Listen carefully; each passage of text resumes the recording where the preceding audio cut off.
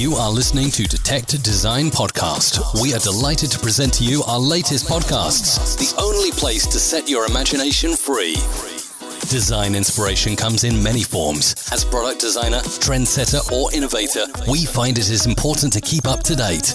We are a playground that brings stories and inspirations about design and related projects that make great impacts on your life, hearing someone's life stories and real experiences. Keeping up with trends, tips, and more about world of product design and development. Detect. We've existed to create your extraordinary experiences. Hi, this is Michael Ways and welcome to the Detect podcast. On this show, we focus on the development of innovative consumer and commercial products that create social impact, harness the latest technologies, and inspire industry leadership. I am recording as usual from True Digital Park, and I'm joined today by Terry Scott, the owner of In Your Zone. I feel like he's recording from his car. How are you doing, Terry? Very well, thank you, Michael. It's a pleasure to be with you today, and you're exactly right. I'm always on the move, so yeah, I hope you're not here in the car. I hope you're not using your car as your quarantine. Yes and no. Yes and no. Okay. we can get to that in a second. Can you give our listeners a little bit of your background for context? Yeah, definitely. So I've grown up in multiple different industries over the years, from the building industry, civil construction, professional truck driver, then mining, where we, underground shotcreting. So it was part of ground support to keep everyone safe. So there was a system and a structure, and that was a real challenging time in an industry, teaching the industry to go from bolt and mesh to shotcrete and bolt. So that really developed a lot of skills that I carry with me today. Did you say you were driving a truck underground? Yeah, we drove Agi trucks back then before they were banned, and then all different sorts of machinery. Our spray mech was very unique machinery to be driving underground. So wow, yeah, I love driving. I can drive day and night. So give me a machine or a car or motorbike, I'm happy. So I was telling you this before we started recording, but I've actually done a recording with another guy in his car before, and I think I mentioned this to you. When we were done, 30 minutes after we started, he said, can I put my arm down?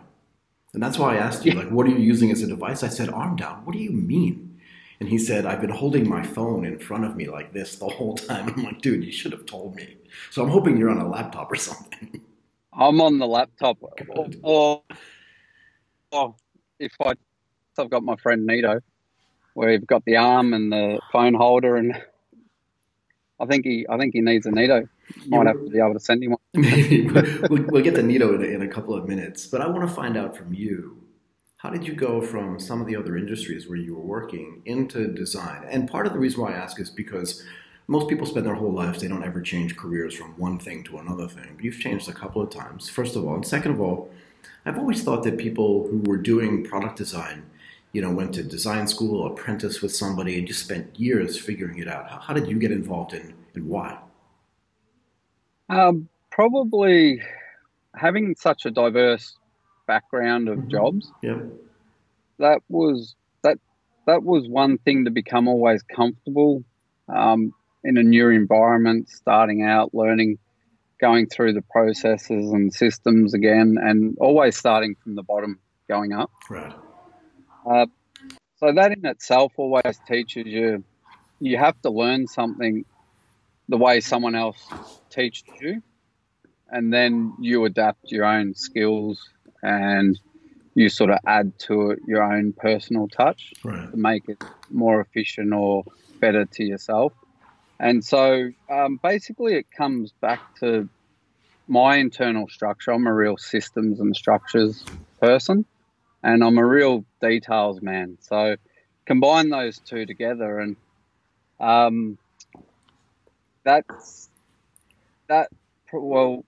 and probably the other aspect to it is both my grandfathers were design engineers. So must just run in the blood or something like Yeah, that. fair enough.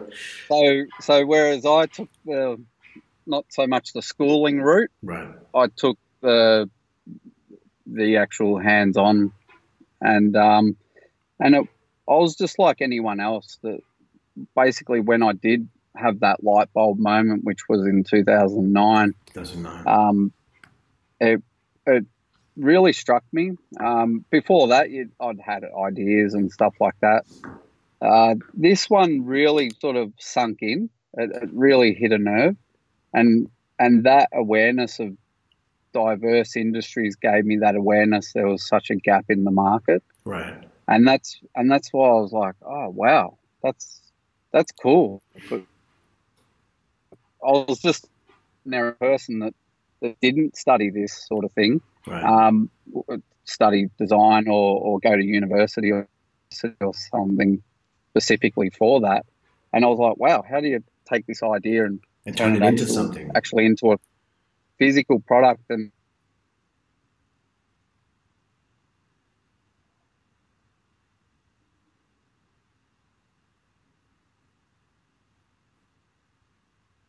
actually good ideas can be taken or ripped off, so to speak. So I had all those questions throughout that process, and it took 3.5 years to conceptualize how the product would work. Because while I had a production company, I used to do filming, and Gary at Chevs, we were doing a lot of four-wheel drive aftermarket parts, and I'd be filming the process and the mechanics working on the car, and Gary always used to like look at me with this funny look, going, "What's he looking at?" Like I'd be filming, but I'd be looking at something else, and it'd be like, "Here's the question." So it's all about.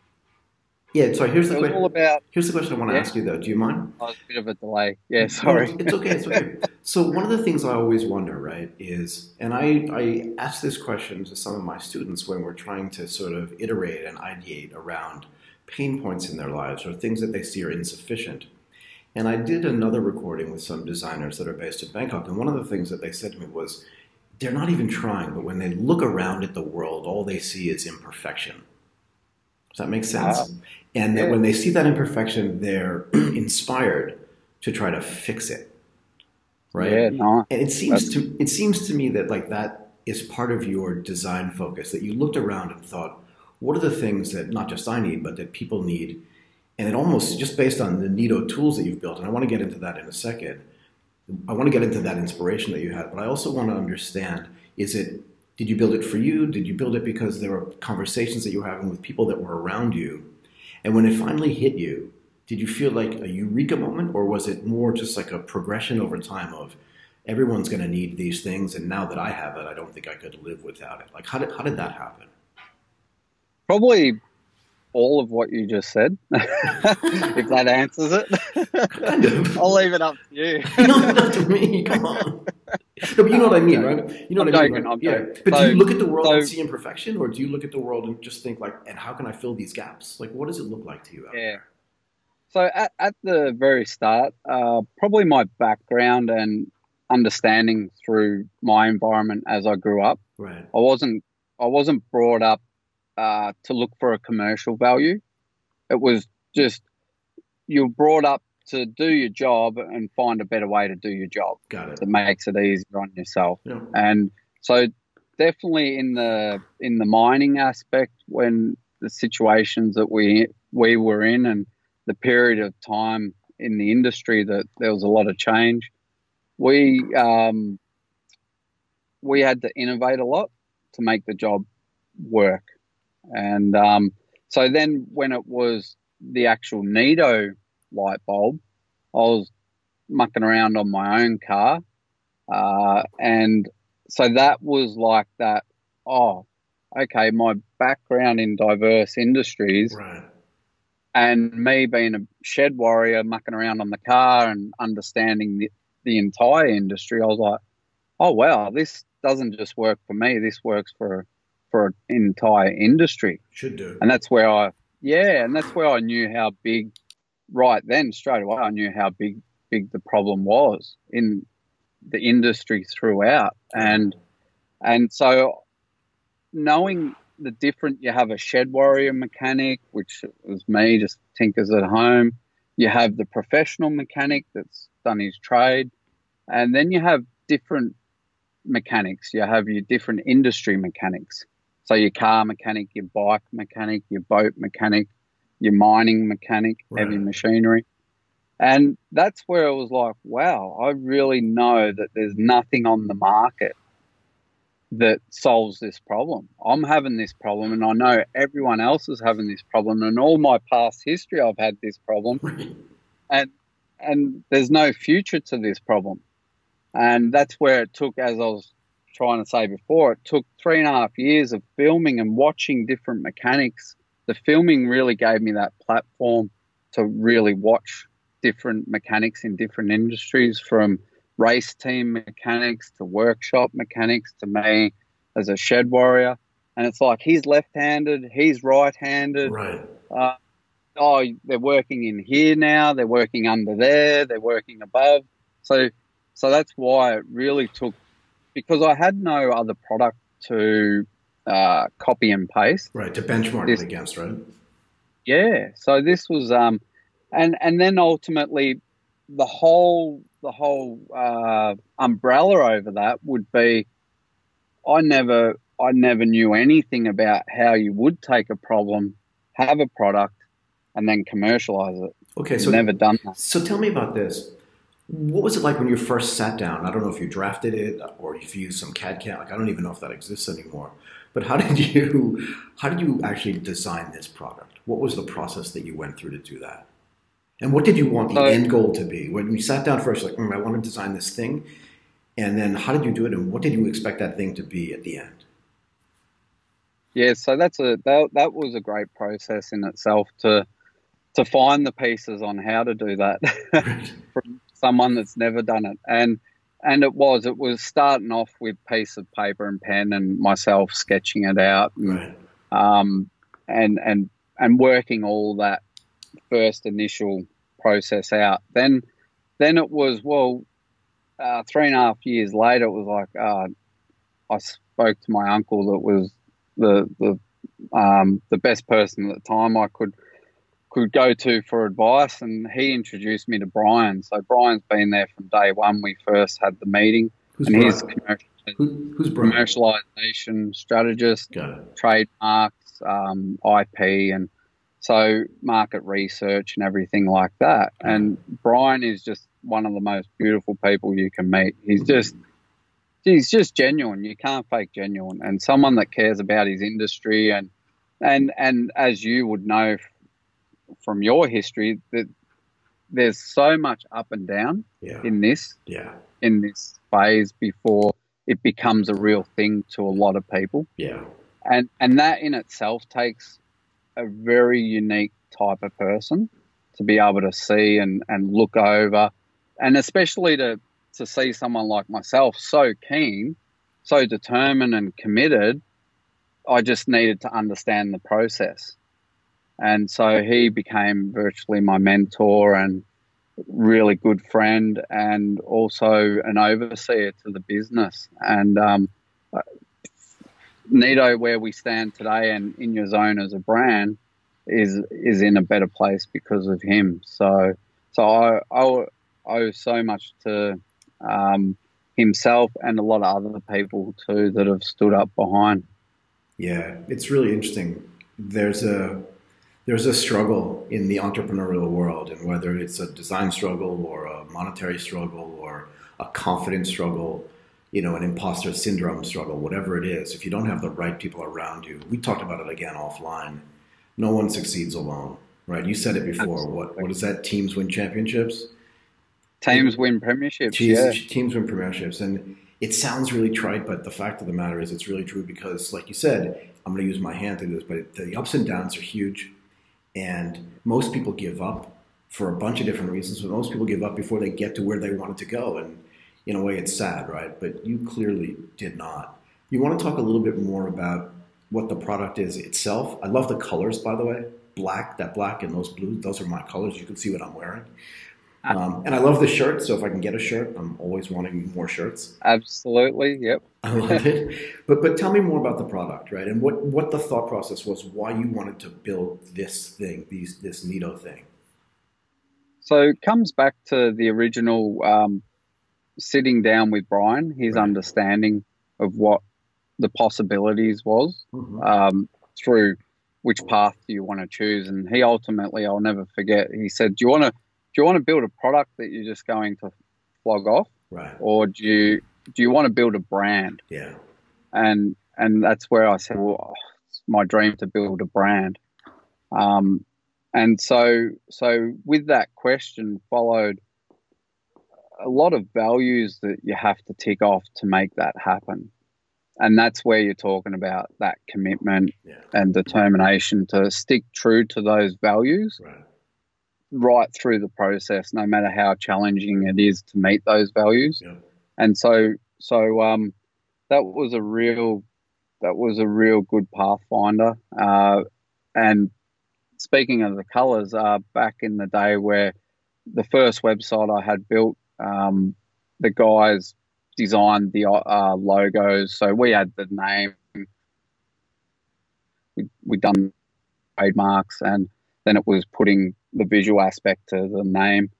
So the logos, and they came up with the color concept 6.5 years ago. Okay. So yeah, it was ahead of its time, and ultimately couldn't be happier as a brand owner to still have today. And I see it still being the same way. That's our icon.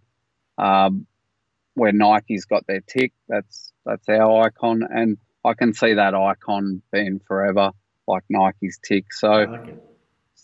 Thank you. So it's those people that, and it's in that process allowing those people to bring their creativity, because ultimately, as you were talking before, anyone that has an idea, and it's such a difficult space, is the creativity of your big vision of the creativity, and what I designed originally as Neato, the product, to what it is today. It's such a better product today, because during that process, the guys that built the logo and the style guide, to Daniel's team that helped design and build the product, engineer the product, and I seen it and overseen the details of why the product would have to have certain aspects to it. So it's one thing to have the vision, and then there's another aspect to be able to have the patience and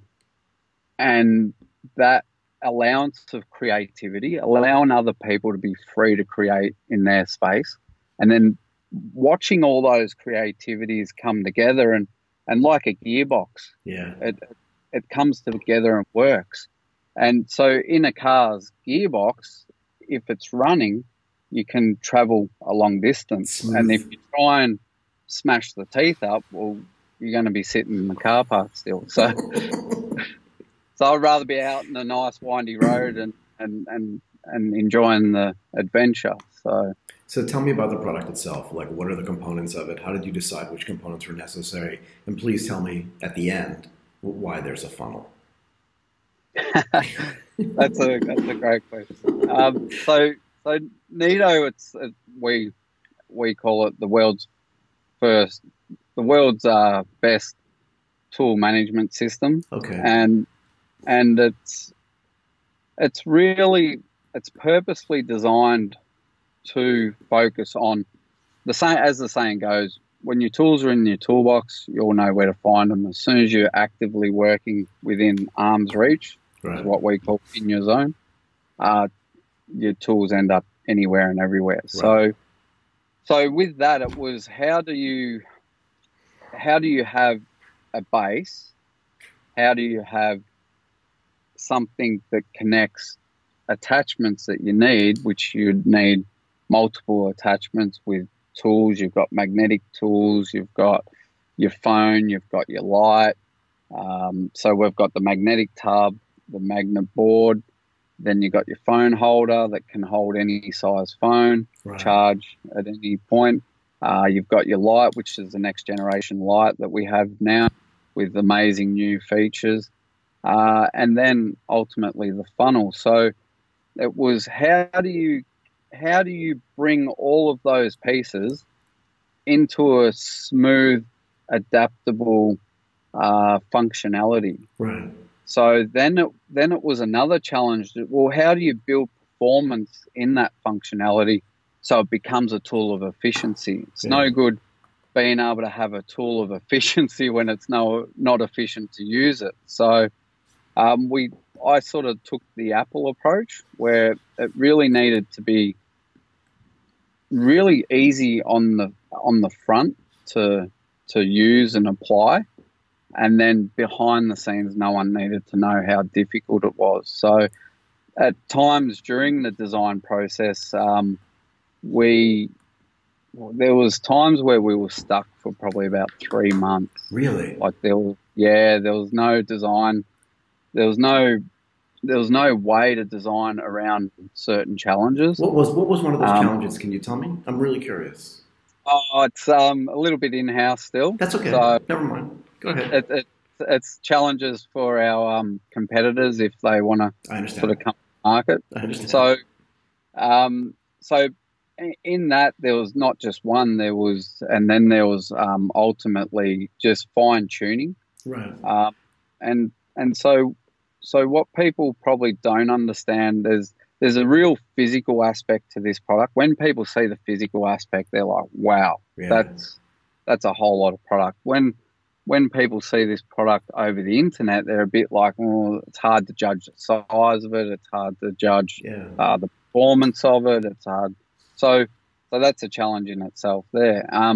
So with that, like there's many components to a Porsche engine in the Nito kit that all had to talk to each other for this one product or this one kit to work together efficiently. How many iterations do you think you went through at scale for like each design, and what was it like? Yeah, I'm sure it was a lot, but I'm really curious because again, I think that's one of the things that most people don't understand. And let me back up for a second. I think people look at something like the iPhone or the Nito, right? Highly engineered devices, and just think, 3 guys and 2 gals sat in a room one day, whiteboarded it out, gave it away to somebody, and 2 months later they got back the final thing.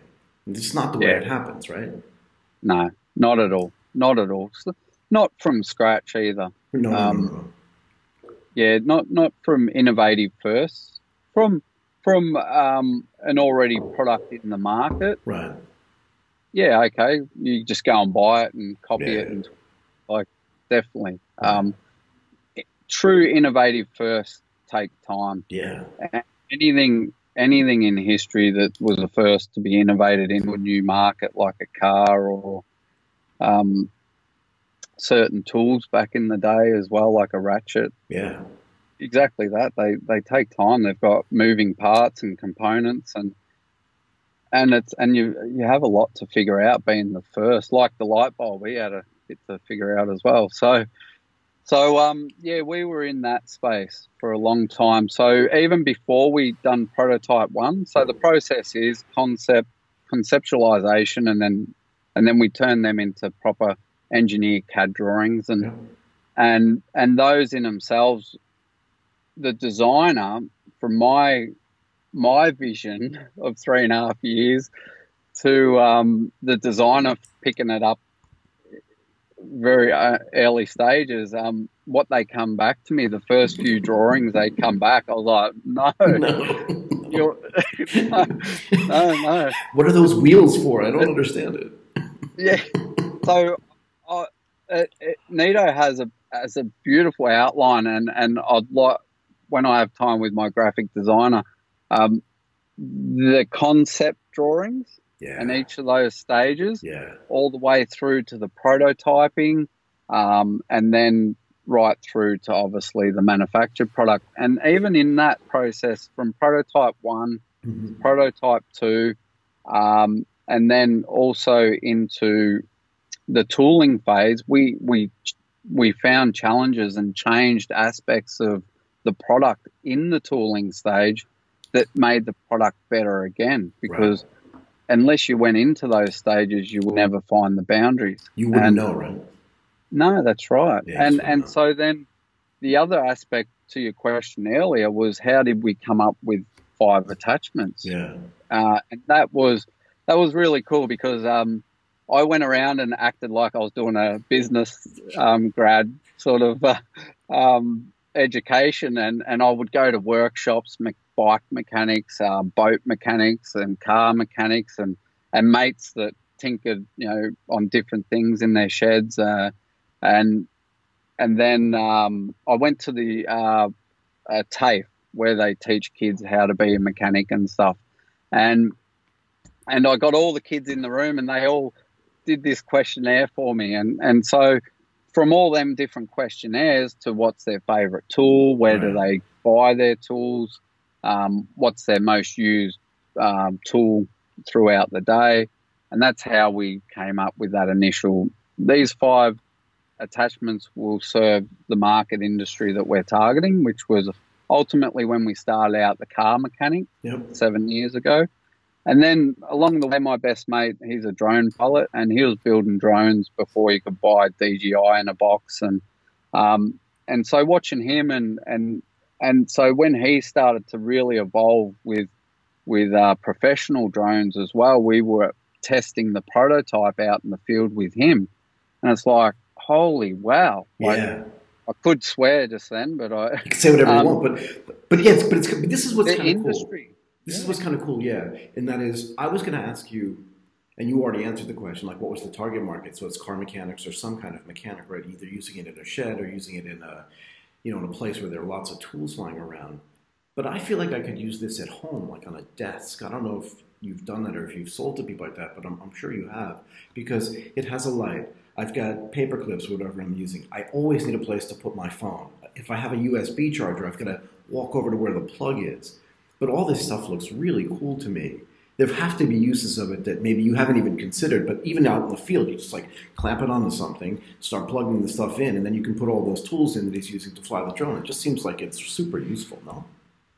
Absolutely. And that early on in its stage, and having that much time through conceptualizing and then the design process and testing the prototype, that really brought out how big of an opportunity this was as a product. Fair enough. And in that itself, it was like it was really disciplined to stay on the value proposition. Yeah.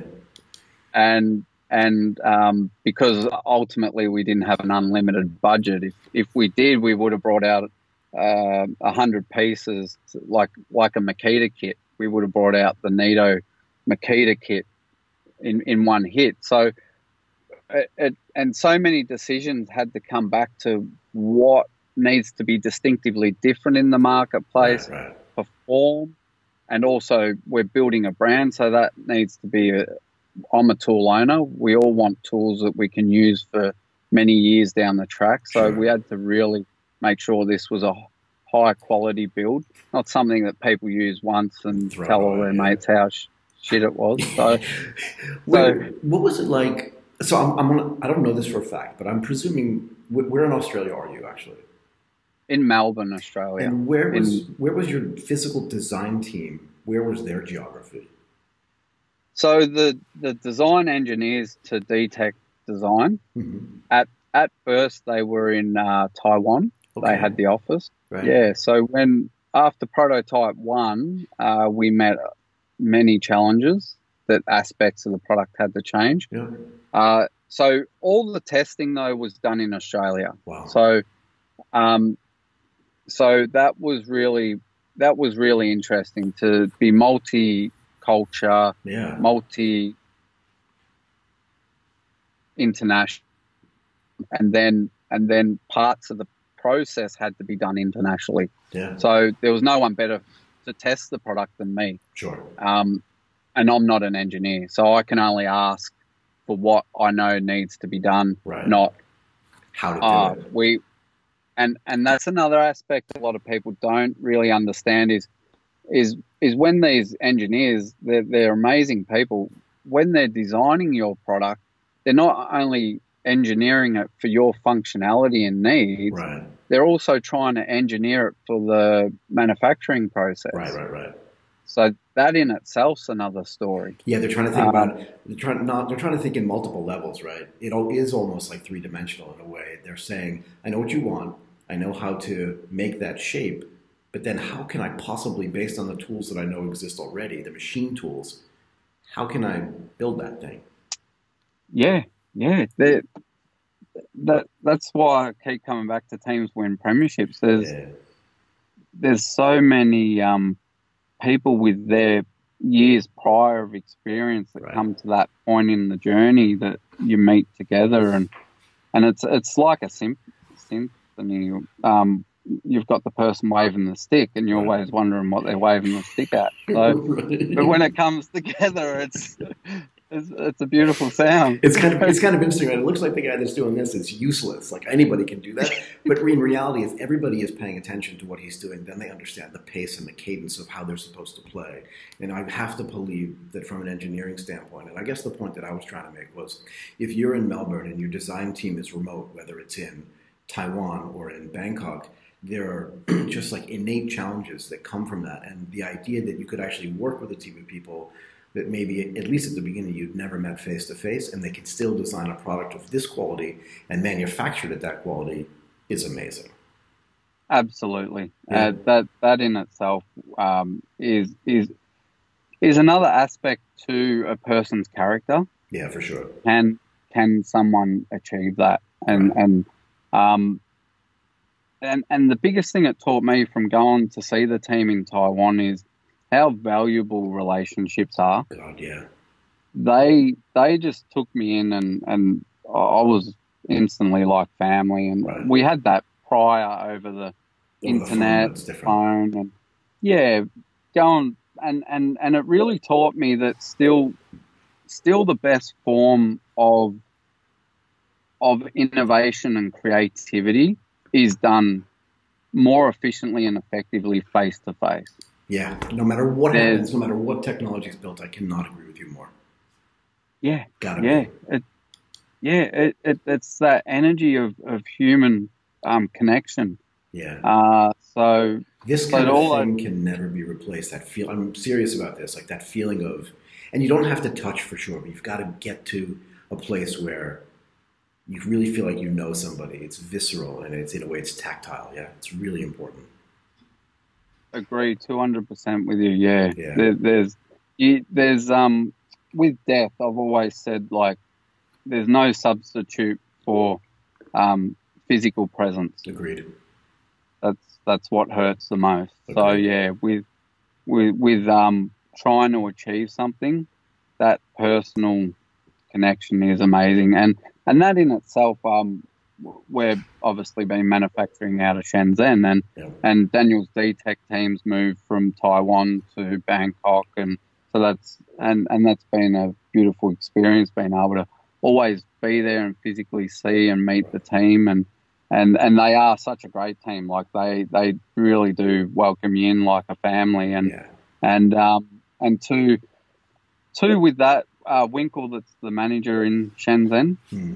I call him Mr. Shenzhen or Master Winkle because he knows everybody, and certain challenges, and what people probably would certainly not understand is that as a startup company trying to build a product, there's a whole different relationship and process to the relationship of manufacturing. Yeah. Versus a corporate company that's got big dollars and big manufacturing opportunities. So he's been able to work at a level that I truly believe a lot of people could not do. Yeah. That takes certain personalities. And so when I would sit down with Winkle, and there's certain aspects of performance that we wanted out of the product that manufacturers had to understand to talk to Winkle in English, and then my job was done. Right. And I'd sort of sit back and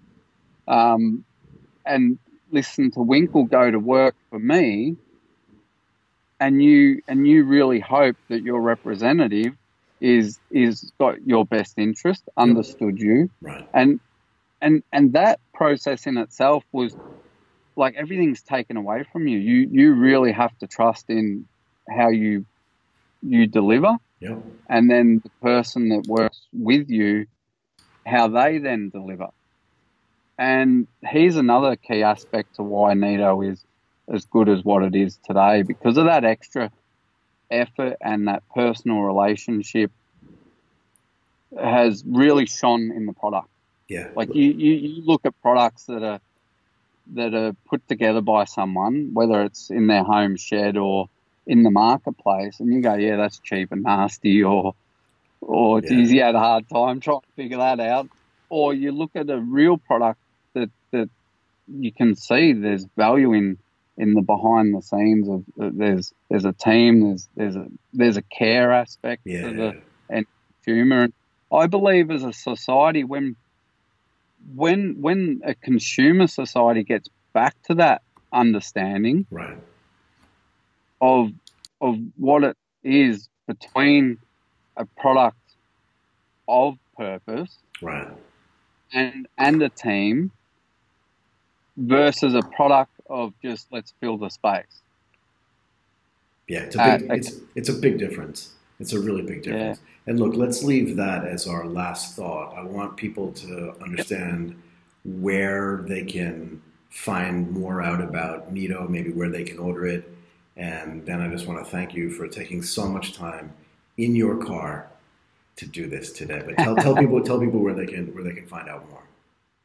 So InYourZone, INURZONE.com. Mm-hmm. That's our home website. We're on social media, InYourZone, Instagram and Facebook. Awesome. Purchasing wise, we're still in startup, so we've only manufactured the first 300. Okay. Awesome. So anyone in Europe or the UK, it's more of they have to reach out at the moment. Okay. Where we're as the US and Australia, it's more. See, there's another aspect we can talk a lot about too, is bringing the product to market and being regional and global. It takes a lot of money and a lot of effort to try and do that. Yeah. And then anyone that wants to reach out through the website personally and find out more directly, I'm always a big one to have relationships and talk directly and this is the best form of education for a lot of people. Agreed. So I really wanted to thank you for today as well. That's a big I just really appreciate your time and effort, and it's my pleasure. And it's moments like this. Thank you. Yeah, it's really my pleasure. I really want to thank you, and I want people to know your name, Terry Scott, the owner of InYourZone. I love the name of that company, and I love that logo. I want to point at it on your shirt so people can see it. Like, I love that logo. The icon? Yeah, the icon is awesome. Yeah. Anyway, thank you so much, Terry. Yeah. You are listening to Detect Design Podcast. We are delighted to present to you our latest podcasts, the only place to set your imagination free. Design inspiration comes in many forms. As product designer, trendsetter, or innovator, we find it is important to keep up to date. We are a playground that brings stories and inspirations about design and related projects that make great impacts on your life, hearing someone's life stories and real experiences. Keeping up with trends, tips, and more about world of product design and development. Detect. We've existed to create your extraordinary experiences.